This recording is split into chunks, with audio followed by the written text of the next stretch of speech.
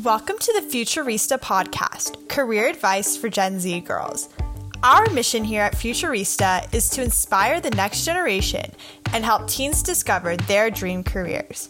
We do this through the stories and mentorship of today's role models. I'm Lauren, a Gen Z, joined by Tanya, a millennial. Hi. And we're excited to be your hosts today. This week, we're interviewing Alina Ruda, professional travel photographer, book author, and creative director. She also started Belle Collective, a community of female explorers changing the gender stereotypes about travel and creative choices. We're going to get to know Alina and her story, how she came to be a photographer, who inspired her along the way, and where she's going next. We'll discuss the importance of role models, and then the pressure girls face today with stereotypes around careers and how to overcome them. Later, we'll also talk about finding your creative style in photography. I especially love this episode because Alina and I have been friends forever. We studied in the same art university in Berlin. She has always been this amazing creative inspiration to me, and I'm just really excited to share her story with you. So grab your camera. It's time to meet Alina. My name is Alina Ruda. I'm originally from Ukraine, from Kiev. I'm living in Berlin for the past 10 years already. I'm a photographer. Usually I call myself a travel photographer. Right now it's kind of hard to describe myself as that because I'm not traveling for the past few months for obvious reasons, but I'm a travel photographer and a book author and creative director as well. I've studied visual communication in Berlin, as well as photography. Also studied for a while in Parsons School of Design in New York. That's basically the short introduction. Traveling is the dream for a lot of girls. What does your day-to-day look like? My profession requires that I travel quite a lot. I don't only do travel photography. I also work with clients in Berlin, and it's not always concentrated on travel per se, but sometimes I travel somewhere in order to take portraits or car photography, like automotives. But generally, I am out of Berlin sometimes 2 to 3 weeks in a month, sometimes a little bit less, of course, depends on the project. Many people think that being a travel photographer means being on a constant holiday, which is not the case. Most of the time, I don't really have a lot of time to just relax. I always have a camera in my hand, always ready to shoot. So that means that I'm shooting sometimes from the morning till the evening, depending on the light, of course. Also, most of the time, the best light is early in the morning or late in the evening. I don't like waking up early, but that's the best shots are probably in the morning. So that is what's happening usually during the day. If I'm not working on actively on a project, then I'm working on the pictures or on the videos. I cut the videos or I'm editing the pictures at home. Usually I do it at home. Sometimes I work outside in cafes, but most of the time it's at home. I loved hearing about your day. How did you decide to follow this career path? Well, my father, I always tell this story, but my father was a nuclear physicist, but he also was an amateur photographer. So we had a lot of cameras around the house and lying around the house, and he was always taking pictures on every holiday. That was a little bit annoying as well because he was always with the camera taking pictures of me and my mom. And unlike nowadays when the women, usually like Instagram girls, they're always like, yeah, take a picture of me. Back in the day, we were like, no, don't take a picture, go away. But I was obviously introduced to photography quite at an early age, and probably when I was around 14, I started thinking of it as some kind of a career, but I didn't figure out until I was in my early 20s, until I actually finished my studies at the university in political science, that I actually can do this as a profession. That's when I've decided to go to Berlin to study photography in a photography school. So that was the starting point of my kind of professional career, unlike the previous years when it was just a hobby. I started university at 16, and at the time, everybody was going into either into law or economics. It was the two main where everybody was going. And since other than my visual love for photography, which I didn't even think of a career, because we don't have really photography schools, professional photography schools in Ukraine. And I, at that time, was kind of also always thinking like, oh, what will I be able to make money with? And I didn't know any photographers who made money with their work at that time. So I wouldn't even think of becoming a photographer really professionally. So I went into political science because it seemed like something quite vague, broad enough in order to maybe do something different with it later. So I thought, oh, I will study this and then I can write about politics maybe, but I wasn't really sure, it was way too early. 16 is way too early to really choose a career unless you're bored with it, Right. Same with me. I had like a very similar, I went to study electrical engineering because I also was like, okay, like I like to draw, but what can I do with it, Yeah. We love hearing about the inspiration you received from your father. Where else do you draw your inspiration from?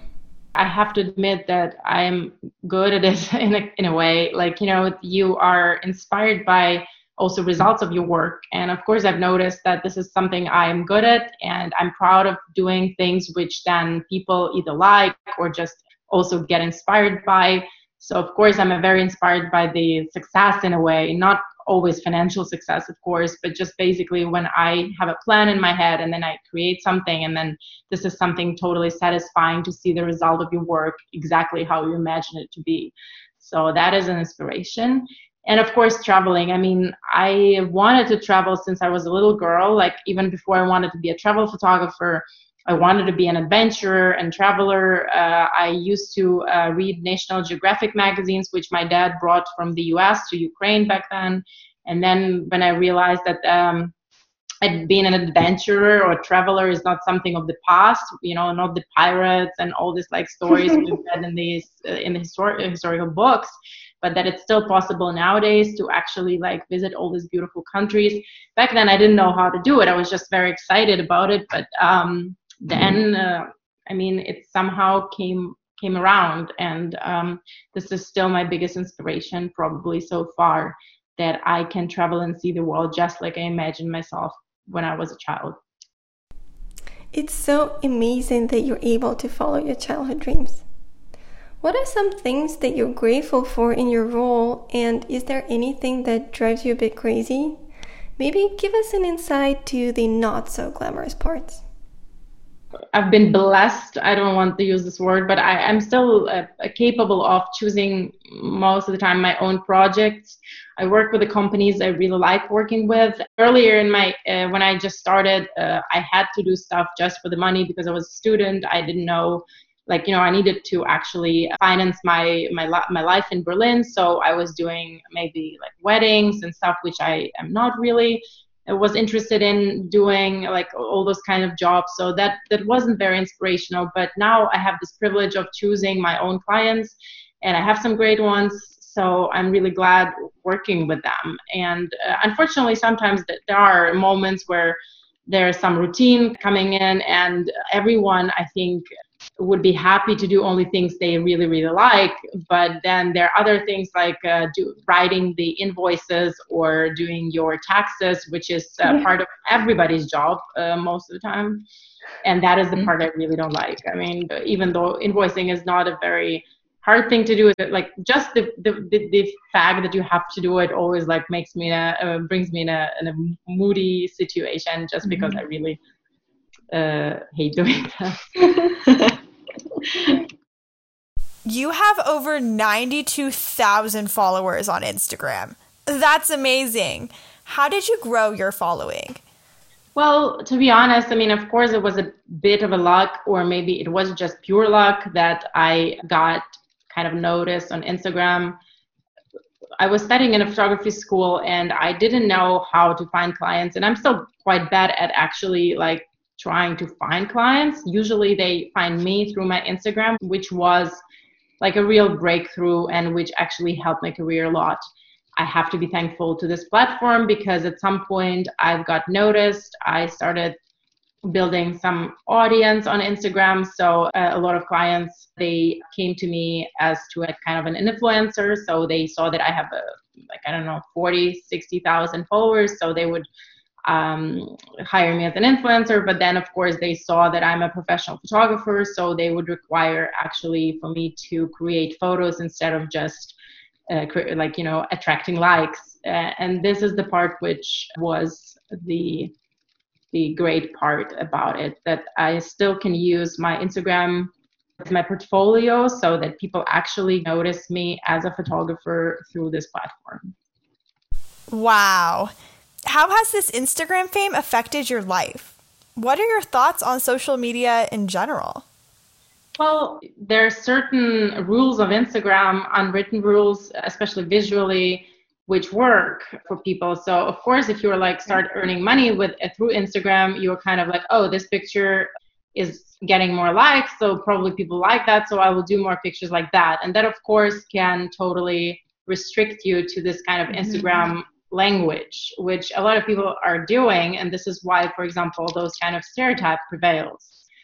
For example, with female travel, there's this kind of beautiful girl in a beautiful dress in front of this beautiful building totally works. So instead of actually this girl taking camera and taking pictures of the building from a different angle, she would just ask somebody to take a picture of her instead. So of course that for many, because it's their livelihood and they make money with it, after they become influencers, it changes their visual language.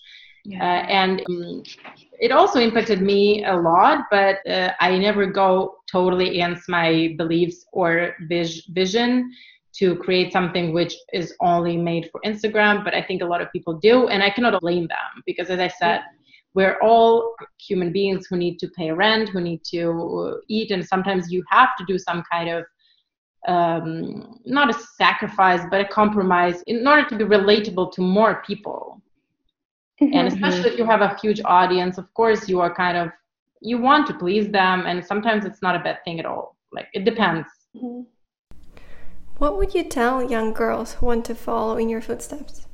I think that it's very important. I know that for every young girl, there should be always a role model. I think there's still lack of role models in photography, especially for young girls. And any kind of profession which is dominated in the industry, still dominated by male, it's kind of hard to find your own place, because I think a lot of women, little girls nowadays, also teenage girls and young women, if they want to go into photography, they always see those examples of fashion bloggers or some kind of lifestyle photographers, and they think this is probably the only path because this is so stereotypically female. Just because they see it all the time on social media.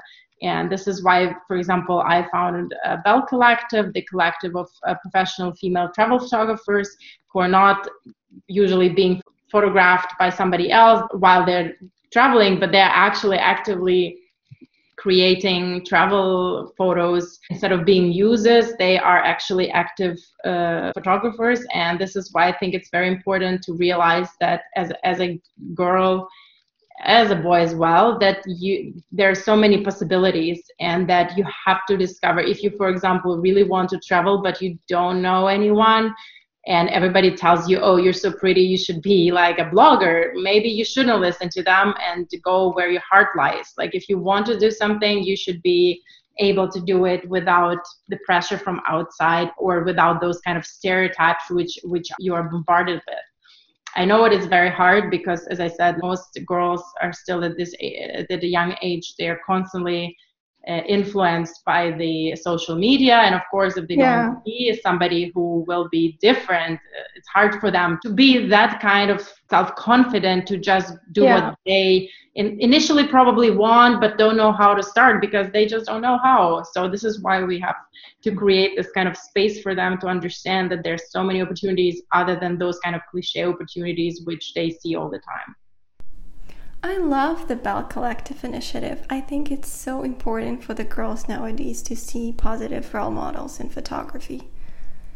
How do you overcome the fear that comes with going after your dreams?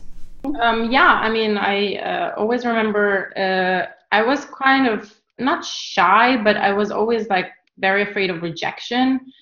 And I think a lot of people don't start doing stuff because they're afraid that somebody will laugh at them or that they will just get a no. And I remember I've met this girl in Germany when I was around 20 and she was 25, and she told me how she was knocking on all the doors and she had a dream job for working in a particular company, and they told her no like 5 times before they actually accepted her as an intern. And I realized that sometimes it's really worth pushing through. Mm-hmm. And if you're confident that this is exactly what you want to do, then what's the worst thing which could happen? Like somebody will say a no to you, so what? It's not the worst thing. So I thought that actually it's a great advice that if you want to be successful in some particular field, you have to really try to knock on all the doors. Try to get like internships, try to sell your photos, try to meet all the editors. And like, you know, in the beginning, I also tried to get a job and I would have a horrible portfolio. I would not be prepared. I would not, instead of like 10 my best pictures, I would give them like thousands, just like random pictures, which obviously nobody wanted to look through, because now I know it. Before I did not, but I think this kind of experience helped me realize how to do the things right now. So I think this is a good advice, I hope, for others as well. Putting yourself out there is so important, but oftentimes girls are worried they'll be judged for chasing their dreams and not accepted by their peer group. How do you deal with peer pressure? So in my case, my father was my best friend. He was always supporting me. He never treated me as a girl. He always treated me as his child, but like as a person. So he never told me, oh, this is not a girly thing to do. This is not like, for example, we were reading books with him, and it was always like books about adventures, like about, usually it's like boys were in these adventures because these were all his old books. So it was like Huckleberry Finn, Captain Courageous, and all this kind of like stories about young boys going on adventures. And I remember like I didn't see them as boys. I was like, oh, look at these cool kids who are like me, and they were doing all this cool, fun stuff. And I think my father really inspired me to choose a career I wanted. So I have to admit I was never really pushed or forced to do what I didn't want to do. I was really inspired by my parents, especially my father. Tell us something you've learned along the way that serves you well today. I definitely learned one thing is that I've read this kind of technique about like eating a frog. That means that if you have like a task you really don't want to do, you have to do it first, because after you do it, this kind of feeling of success in this kind of like really hard and mundane task, it will like lift you up to like, it gives you the energy to like perform better in all the smaller tasks. So it really helps. It doesn't always work. Sometimes I really don't want to swallow the frog, but sometimes I'm like, okay, for example, I need to write 5 invoices. I'm going to do them. And when I do them and when I check them all in my list, like, oh, I did it. And then I see that the list is so small now. I'm so inspired. I'm really happy. And that lifts my mood. And that definitely helps. Yeah. So, yeah, I think this is very good advice, however you want to call it. But yeah, swallowing the frogs, doing the most annoying and big task in the beginning of the day will really help you with all other tasks. And with feeling good about yourself. Yeah. Where are you going next? Are you satisfied? I think I'm the person who would never be satisfied with the heights I'm reaching, because I always have this feeling that I'm not doing enough. And that's probably because of my brain, which is always active, searching for new stuff to do. And since I was a child, I didn't have one particular thing I was like really good at, and then the rest was like behind you. I was always like very creative, so I wanted to like, oh, I wanted to write a book, and I want to photograph, and I want to draw, so nowadays I'm always thinking, oh, I can do something new, something different, and something even like go on the next level. So I think it's not about like having a peak. It's about always finding new things to learn and new things to do, which is motivating me. And I think this is why I will never be actually really like, oh, this is also because it's not very satisfying knowing that, oh, at the age of 30 something, I've reached the pinnacle, and then it goes down from that. It will never be better than that. It's like why live then? Yeah. Now, let's move on to the creative side of things. What's your best tip for finding your style in photography? The thing is that I think it's actually helpful in the beginning is to copy other people. I know it sounds like, oh, you shouldn't be copying others, but in the beginning of a career, especially when you're just an amateur and you haven't been going to an art school, you don't know how light works, how like shutter speed works, you don't know anything. But then you like maybe stumble onto an Instagram of someone and you really love their work. Maybe just try to recreate like a particular picture you really like.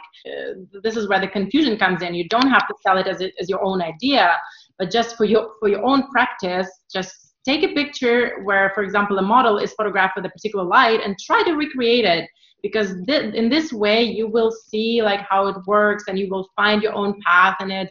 And I think in the beginning, like copying others as a tool of learning is very helpful. Then later, of course, don't copy others, don't steal others' work. I hear that advice from from illustrators, because maybe that's like a more popular advice in there.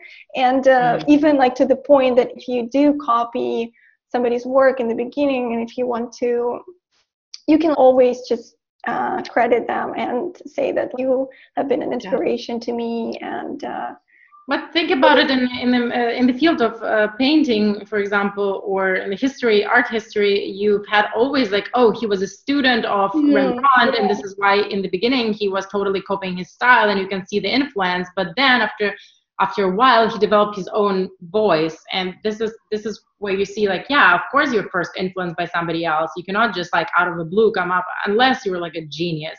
And this is a very important thing to say. 99% of people, including you, me, everyone, we're not genius. Lucky to be above average maybe in something, but we're not unique.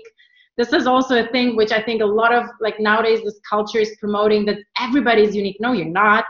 Like, be the best you can be, but don't try to create something absolutely unique, because you are, in 99% of cases, you're aimed for failure, because it's inventing something. It doesn't take only talent. It also takes a lot of luck, and timing should be perfect. So don't aim for creating something new. Aim for creating something which is good and good enough. And then if it turns out into something genius, then you're lucky and good for you. But if not, then you shouldn't be disappointed, because I think nowadays a lot of young people, they're like, they start with their YouTube channel and they're like, oh, like I don't have 1,000 followers in the first day, like I'm totally gonna give up. Yeah, don't. You have to pursue. We're grateful for Alina's tough love and for taking us deep into overcoming stereotypes. We hope you enjoyed this episode. Check out our social channels at BeFuturista to learn more about Alina and get some helpful tips. And sign up to our email list at befuturista.com to be the first to know about new episodes and updates to our platform and ambassador program. If you love the podcast, it would mean the world to us if you could subscribe, review, and share with your friends. We appreciate you. Until the next time.